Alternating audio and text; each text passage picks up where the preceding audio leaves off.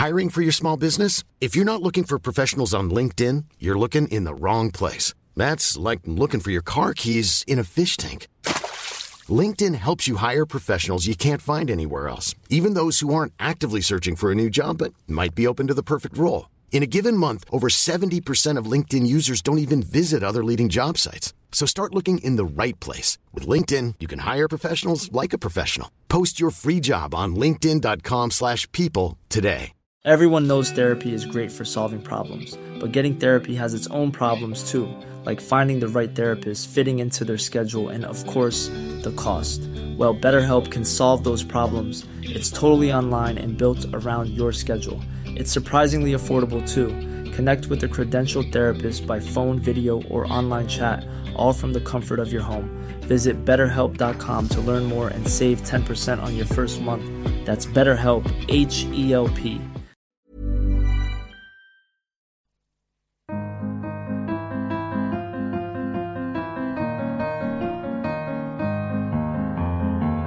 Hello and welcome back to the Prospect Interview, where we speak to the brightest minds about the ideas that matter in politics, arts and society. I'm Tom Clark, editor of Prospect Magazine. This week we've got a special episode where we talk to our friend and regular, Andrew Adonis, about the political animal and the art of political biography. Andrew's recently written for us about Joe Biden and Narendra Modi, and he's also got profiles in the works on Ursula von der Leyen and Boris Johnson. He's written a hit biography of Ernie Bevin and is working on another about none other than Tony Blair. So what is the political character? And how do you set about writing one? Last week, Andrew joined me and a group of our most loyal readers at a special Editors Club event to answer these questions. Now, the Editors Club allows readers to get behind the scenes of the magazine, sharing, supporting and getting involved with the publication they love. If you're interested in that, go to prospectmagazine.co.uk, add / and then learn-more-now. That's prospectmagazine.co.uk/learn-more-now. But for now, we've presented you an edited version of my discussion with Andrew.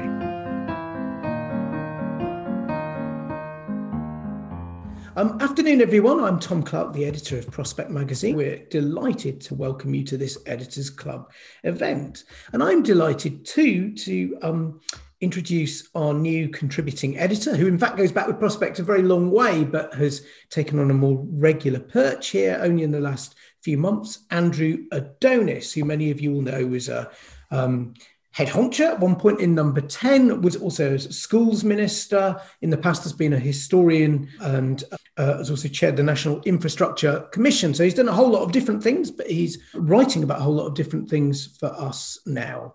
In particular, we've got Andrew doing a weekly newsletter that if you haven't signed up for, you certainly should, called The Insider, that comes out on a Wednesday morning. We might have a word about that. But the main thing I wanted to discuss with Andrew today was really the art of political biography, because Andrew is writing for us a series of profiles in power. And as 2021 has got underway, we've had 3 so far. We've had Joe Biden, the new president of the United States. We've had Narendra Modi.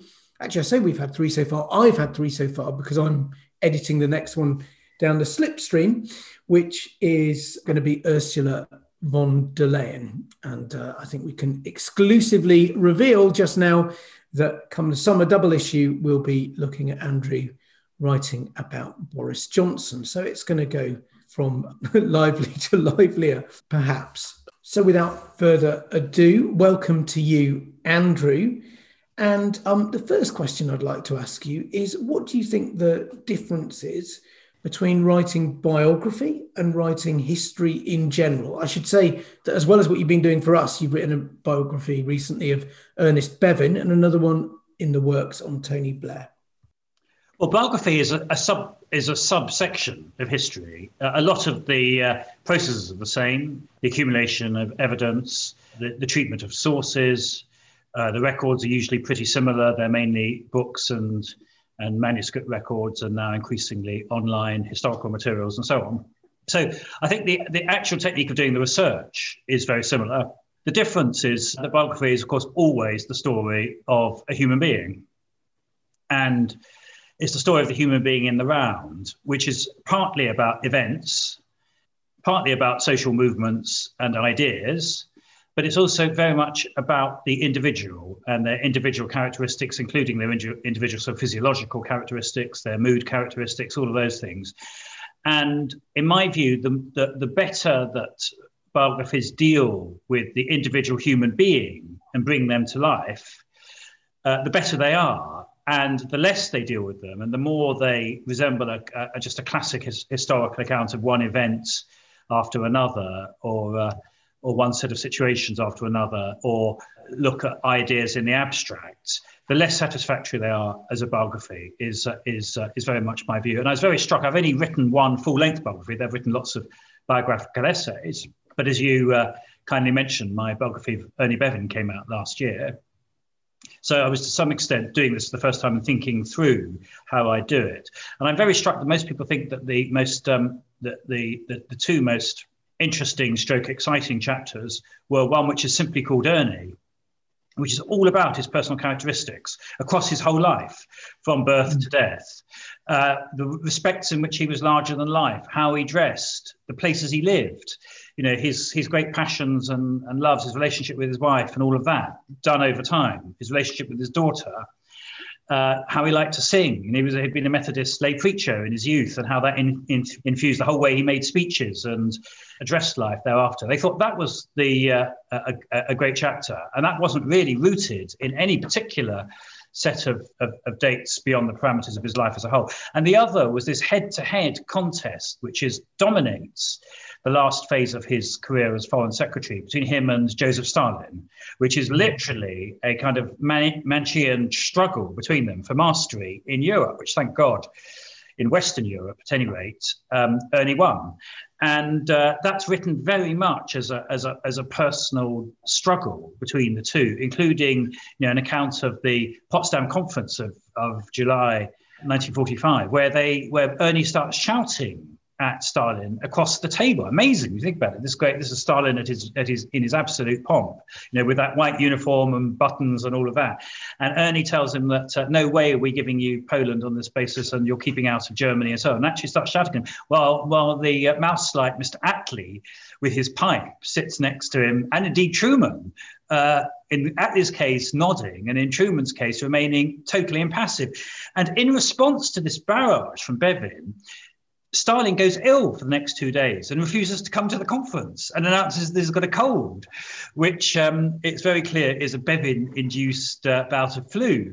And that's a very human struggle between the two. I think it's just as interesting as the actual issues at stake, and trying to bring that to life I thought was important. So it's a subsection of history, biography, but it does have its own special attributes. And the key, I think, to making a biography work is that you bring the human being alive, and they become interesting as a human being, as well as the material that they're dealing with, including their dealings with other very interesting human beings. And across the whole of the 20th century, I doubt you'll get two more interesting human beings than Ernie Bevin and Joseph Stalin. I can see in the background there, I think, Gladstone. Gladstone, yep.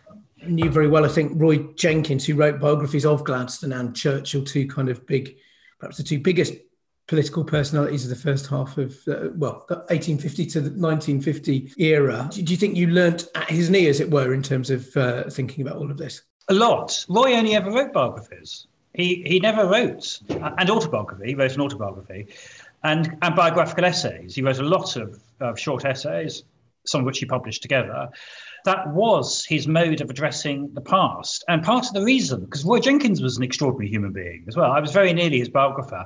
I did all the research for it, but I was in government, so I didn't have time to write it. So John Campbell wrote the official biography, and it's a very good book too.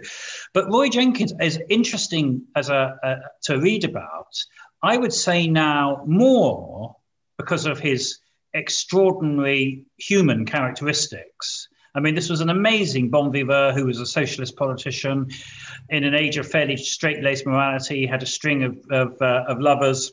And. I mean, his love of fine wine and fine living and all of that was extraordinary. The way he lived his life was remarkable, an extraordinary love of travel, constantly on the move and so on. And I would say that the abiding interest in Roy Jenkins is at least as much because he's this extraordinary, larger-than-life human being than that he was the creator of Monetary Union. Right. Although there's a big sort of series of reforms in the Home Office as well, aren't there? But let's not get lost too far down the Roy route, because the other person that you've worked extremely closely with is Tony Blair. Now, you're going to be writing a biography of him. How does that work when you're kind of friends with him and he was your boss and you're a very public defender of him as his reputation's become more controversial? How can you write a rounded biography of Tony Blair? Well, that's a big challenge, and I'm his official biographer. It's a very big challenge. I don't believe there's any such thing as the objective biography. All biographies are subjective. They're written by one human being about another human being. There is a difference between those that follow rules of evidence and those that don't. There's a famous biography of Ronald Reagan called Dutch, which is written in the form partially of a novel. Actually, it's quite an interesting way of doing it. But I think it fails. I'm interested maybe that there are people on this call who take a different view. The reason I think it fails is it lies between fictional and factual. I mean, literally fictional, the complete making up of conversations and people in the story. And I found that profoundly unsatisfactory because it meant that you weren't sure what was quote unquote true and what wasn't true. And therefore you distrusted everything in it. And it only would have really worked as a work of complete fiction, which it wasn't. So there is a difference, I think, between being subjective in the sense of novelistic and creating a whole new and different reality, and abiding by rules of evidence in the sense of things that did happen, quoting from letters which were written and accurately and so on. But beyond that, all biographies are works which are subjective. The question is whether the subjectivity is regarded by the reader as, from their point of view, attractive. Either attractive in that they agree with it or attractive in the sense that they think it makes for a good book. And that will be, I think, the judgment of me on Tony Blair. The pluses for me doing Tony Blair is that because I was a friend of his and I worked for him and knew him extremely well, I have access to material, including a lot of hundreds of encounters, which enable me also to recreate the picture of this human being. So I hope it'll be a much fuller and much more pointillistic biography than you'd be able to get if you didn't have that relationship. I'm certainly following rules of evidence in terms of the actual treatment of sources. Will it be favourable? Yes, of course it will be overall, because I'm basically favourable to him. Will it be hagiographical, which is a difference between being favourable and hagiographical? I hope not, but that will be in the eye of the beholder. I'm certainly not going to say I think that the Iraq War was his finest hour. I mean, I do have a sort of sense of success and failure and what constitutes each. I think the biggest challenge, actually, in some ways, isn't that I'm sympathetic to him or that I work for him or that he's a friend of mine. The biggest challenge, I think, is that I might well be publishing while he's alive. He's only 67 and he's in very good health at the moment. So there's a good chance I'd be publishing it while he's alive. And that does have two particular issues. The first is it means that his life isn't over. And so it can only be interim because the life isn't even completed. And the second is, I don't think there can be any doubt about the fact that I will be conscious as I'm writing it of the fact that he will read it. And that will definitely, I just can't get around the fact that will definitely have some bearing on how I handle him as a subject. It's not a new challenge. Some of that, at least, isn't a new challenge. I think Morley wrote a biography of Gladstone, and I think Michael Foot wrote one of Bevan. So people writing on their heroes is not a new phenomenon. Let's think about now, before we get into the details of the series as it's evolving that you've been doing for us, let's think about whether you think there's anything in general you could say about personalities that can get and thrive at the top of politics. What traits, if any, are you looking out for when you want to see if a personality is going to cut it in politics or not? Well, I increasingly think that the skills of the politician in terms of the capacity to project are those of the actor, and acting skills, which are essentially skills of empathy with the people that you're constantly interacting with, skills of projection, an extrovert nature. These characteristics, I think, are generally evident in politicians who succeed.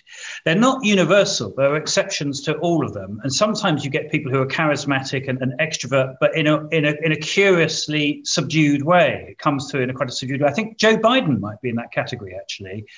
A guy who's very, very skilled at the job of politics, whose latest act as president is to play it in a very low-key way. Now, those who know about Joe Biden and know his history know he is perfectly capable of playing it in a very extrovert way. Now, this is the guy who literally grabbed Slobodan Milosevic by the lapels when he was chair of the Senate Foreign Relations Committee and was on a visit to Belgrade. But he's not playing the presidency like that. He's playing the presidency very, as he sees it, and he's projecting it in a very elevated presidential way, constantly using language of bipartisanship, very consensual language and so on, but from somebody who isn't necessarily either bipartisan or consensual. So I think this ability to act, to prepare a face to meet the faces that you meet, that great T.S. Eliot line, I think those characteristics are very common. They're not universal, but they're very common in political leaders, particularly those that have to fight elections. Leaders who don't have to fight elections can have different personalities which aren't nearly so empathetic or extrovert. I mean, think of Stalin, who we mentioned earlier. Stalin was Sphinx-like, not charismatic at all, really, in terms of his personal dealings. He had an ability to project charisma in his later career simply by force of sheer power. And there are some leaders, I think Xi Jinping has got a bit of that, actually. You look at this person, you think, my God, he's so powerful. And you look at them and they look so very solid and very powerful. And you think, God, there's something really significant there. But it's not something that naturally projects from their personality. But those who have to fight elections normally do have to have fairly extrovert personalities. And the people who often fail, there are exceptions to every rule, are those who simply don't have those characteristics. To think, in recent British political history, the three leaders who really lacked those characteristics, being Theresa May, who literally had almost no extrovert potential whatsoever,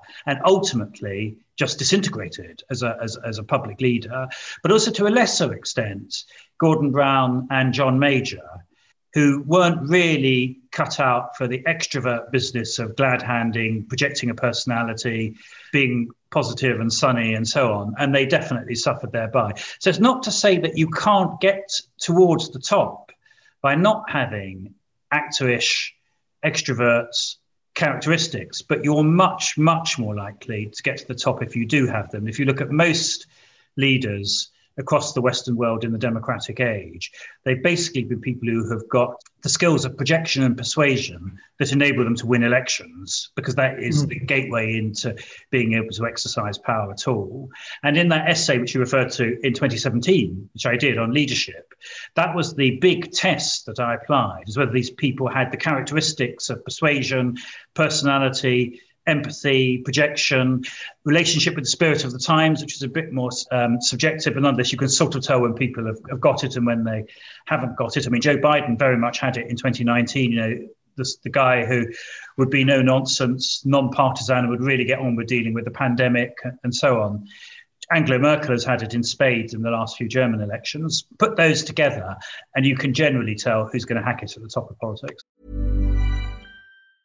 Many of us have those stubborn pounds that seem impossible to lose, no matter how good we eat or how hard we work out. My solution is PlushCare. PlushCare is a leading telehealth provider with doctors who are there for you day and night to partner with you in your weight loss journey. They can prescribe FDA-approved weight loss medications like Wegovy and Zepbound for those who qualify. Plus, they accept most insurance plans. To get started, visit plushcare.com/weightloss. That's plushcare.com/weightloss. Everyone knows therapy is great for solving problems, but getting therapy has its own problems too, like finding the right therapist, fitting into their schedule, and of course, the cost. Well, BetterHelp can solve those problems. It's totally online and built around your schedule. It's surprisingly affordable too. Connect with a credentialed therapist by phone, video, or online chat, all from the comfort of your home. Visit BetterHelp.com to learn more and save 10% on your first month. That's BetterHelp, H-E-L-P. Hiring for your small business? If you're not looking for professionals on LinkedIn, you're looking in the wrong place. That's like looking for your car keys in a fish tank. LinkedIn helps you hire professionals you can't find anywhere else, even those who aren't actively searching for a new job but might be open to the perfect role. In a given month, over 70% of LinkedIn users don't even visit other leading job sites. So start looking in the right place. With LinkedIn, you can hire professionals like a professional. Post your free job on linkedin.com/people today. Okay, well, let's zoom in on some kind of case studies. So Biden, you talk about, he's quiet at the moment, but we know from your essay and elsewhere that he can be very chatty and verbose. Can't he? There was some figure in there about him speaking for 55 minutes of the average 1 hour long meeting or something like that.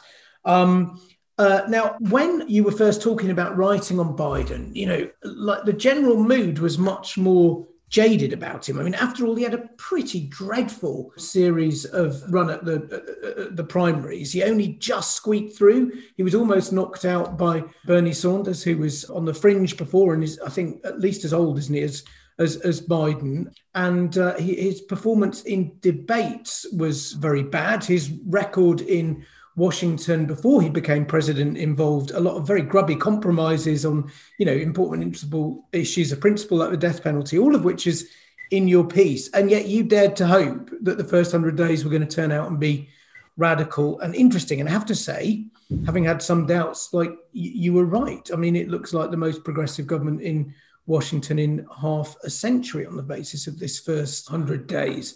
So tell us why you had the confidence to stick with Joe through the kind of ups and downs of that very mixed career and the lackluster start to primary season.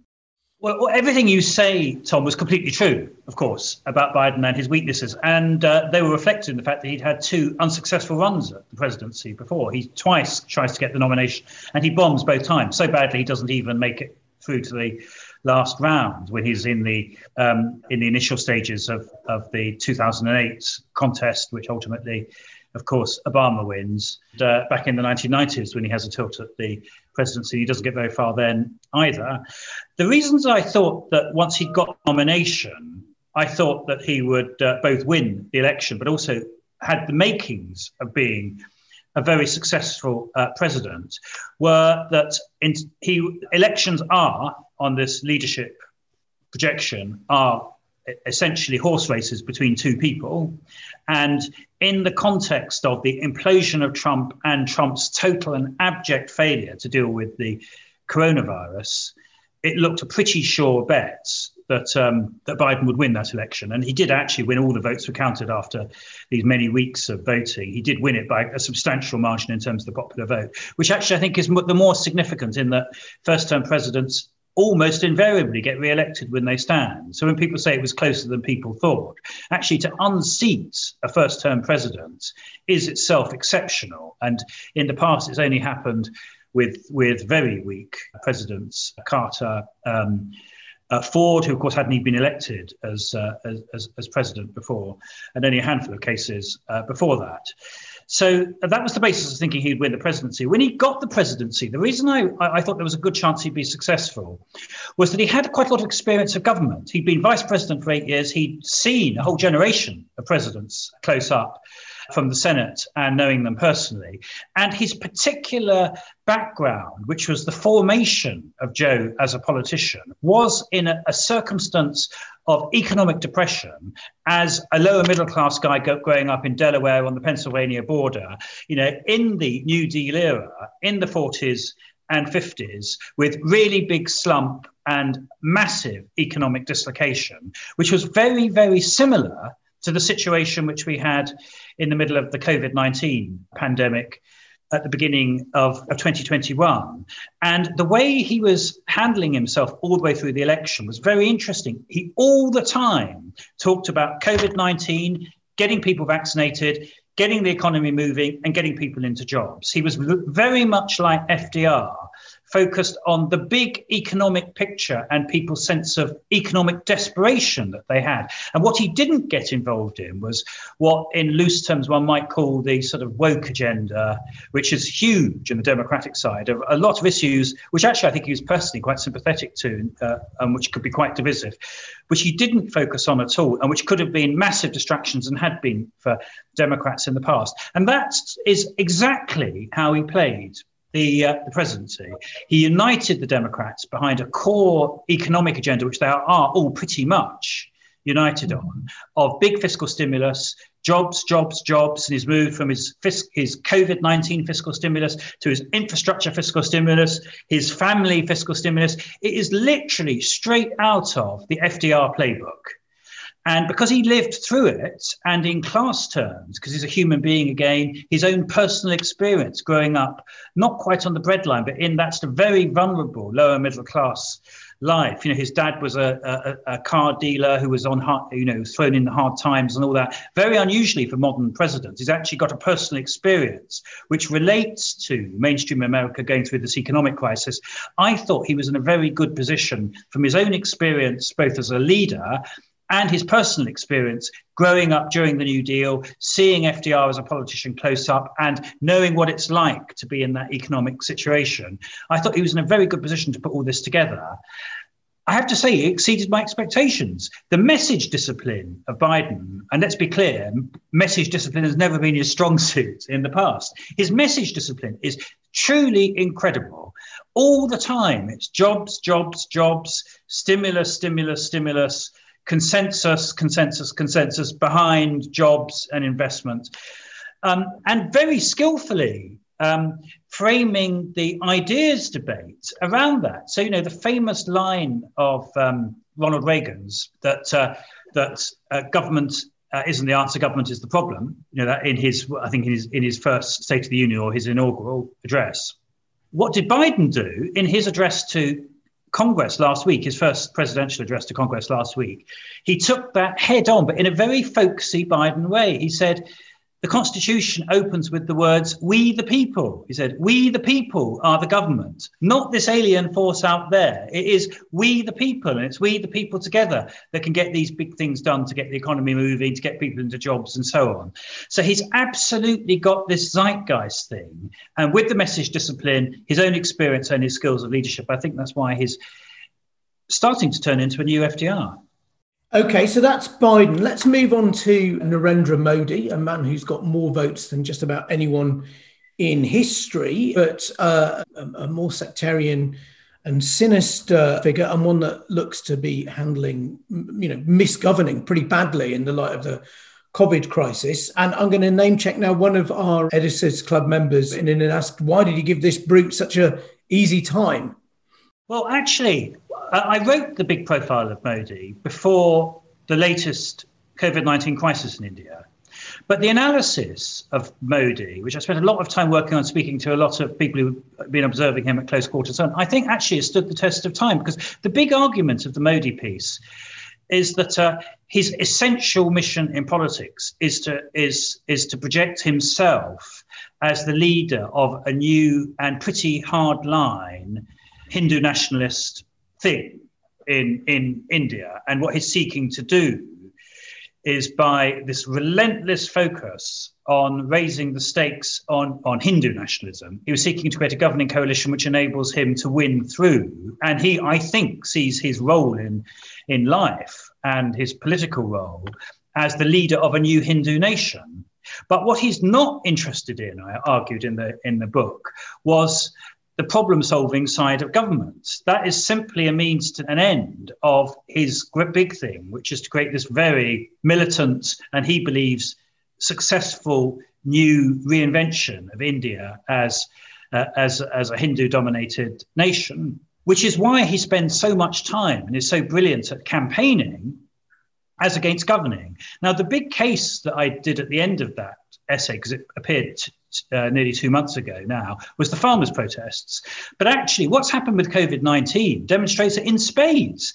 At the same time as you had this massive second wave of COVID-19 across India, what was he doing? He was spending all his time in West Bengal doing these massive rallies, trying to win one of the last big states that the BJP, his Hindu Nationalist Party, hadn't won, in his quest to consolidate his hold over all of the big states in India in this Hindu nationalist mission.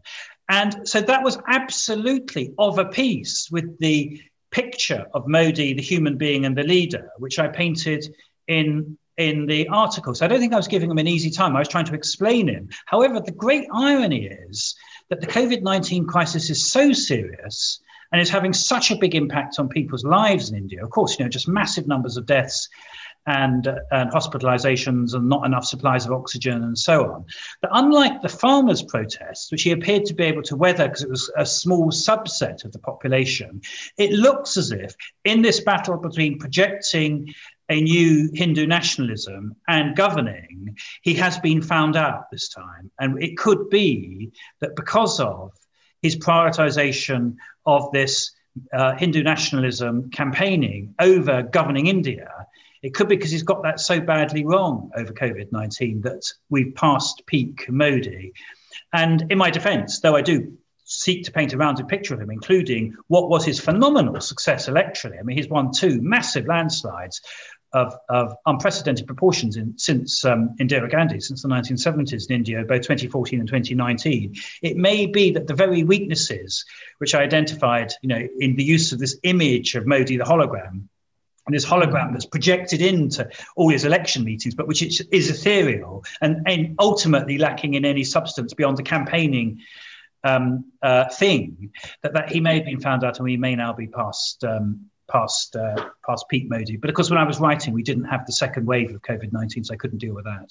So do you think, because one thing that really throws up and makes interesting is, you've essentially got what used to be called the kind of great man theory of history, and like the piece you referenced back said, that you can determine the outcome of an election by looking at whether the leaders are any good and whether they fit with the times in essence. But like in the case of Modi there, you've got a phenomenal election winner, unsavoury character, as you've said in lots of ways, but still a phenomenal election winner. And yet at some point, like these personalities do get snared on reality. I mean, do you think that when you have something really big happen, whether it's a financial crisis or a war or COVID-19, that actually that shows you the limits sometimes of personality in politics and kind of objective reality wins out? Well, I was never trying to say in any of these pieces, or in my view of leaders, that you can separate them from the reality of the situations they're dealing with. But leaders often come to the fore because of those situations. Why does Churchill become Prime Minister in 1940? Because of the war. So you can't keep them separate in understanding them, though that is an objective set of a reality in terms of what's happening. You can't separate that from the leaders who have to deal with it.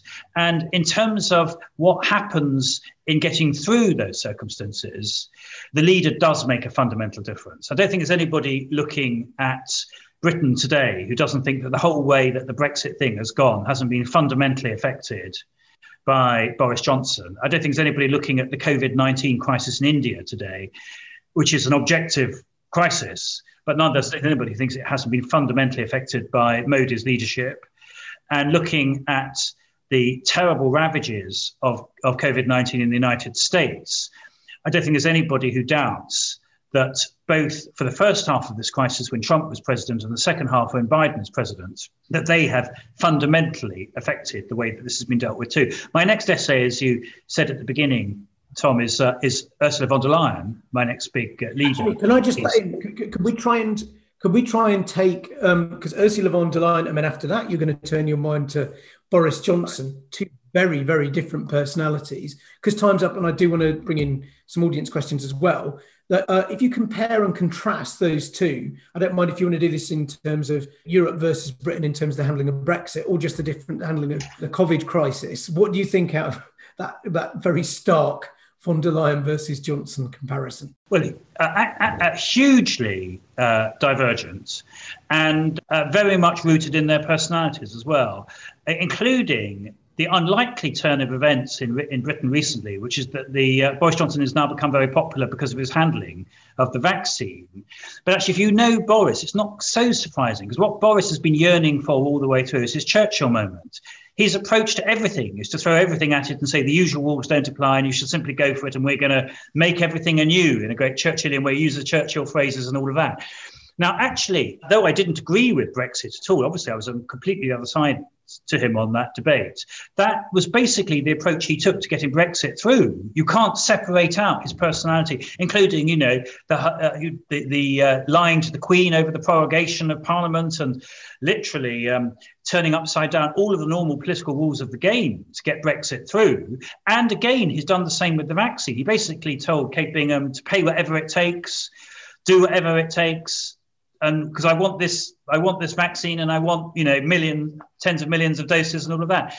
And in that second case, in the COVID one, actually treating it like a war situation, which is what he basically did with the vaccine, was actually the right thing to do. Whereas von der Leyen, who is the product of bureaucracy per se, and approached this, with the detailed negotiations over price, contractual standards, risk sharing and all of that. So treating it as if it was a kind of civil situation, which wasn't a wartime type of emergency, was exactly the wrong skill set for dealing with the vaccine crisis, which goes a long way to explaining why the EU was so far behind the curve and why Boris Johnson managed to corner so much of the world market in vaccines, which has served him so well. So even in dealing with this issue of, because obviously all of these European countries, being fairly wealthy countries, were going to get vaccinated. I mean, it's obviously going to happen. We weren't going to have, any leader who proved completely incapable of doing it would have got chucked out. But looking at the way that these two leaders approached it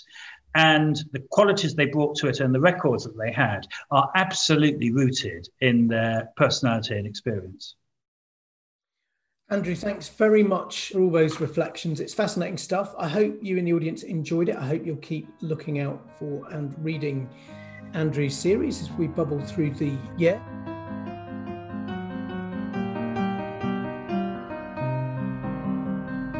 That's all from us. Thank you very much for listening this week. As I said earlier, if you want to find out more about the Prospect Editors Club, then go to prospectmagazine.co.uk/learn-more-now. Learn-more-now. You can also sign up for Andrew Adonis's The Insider newsletter, which is a weekly email newsletter that gives you the inside track on all that's happening in Westminster by going to one of his columns on our website and filling in the box with your email address. If you've enjoyed the podcast, please do leave us a rating and a review. In the meantime, goodbye, stay safe, and we'll see you next week.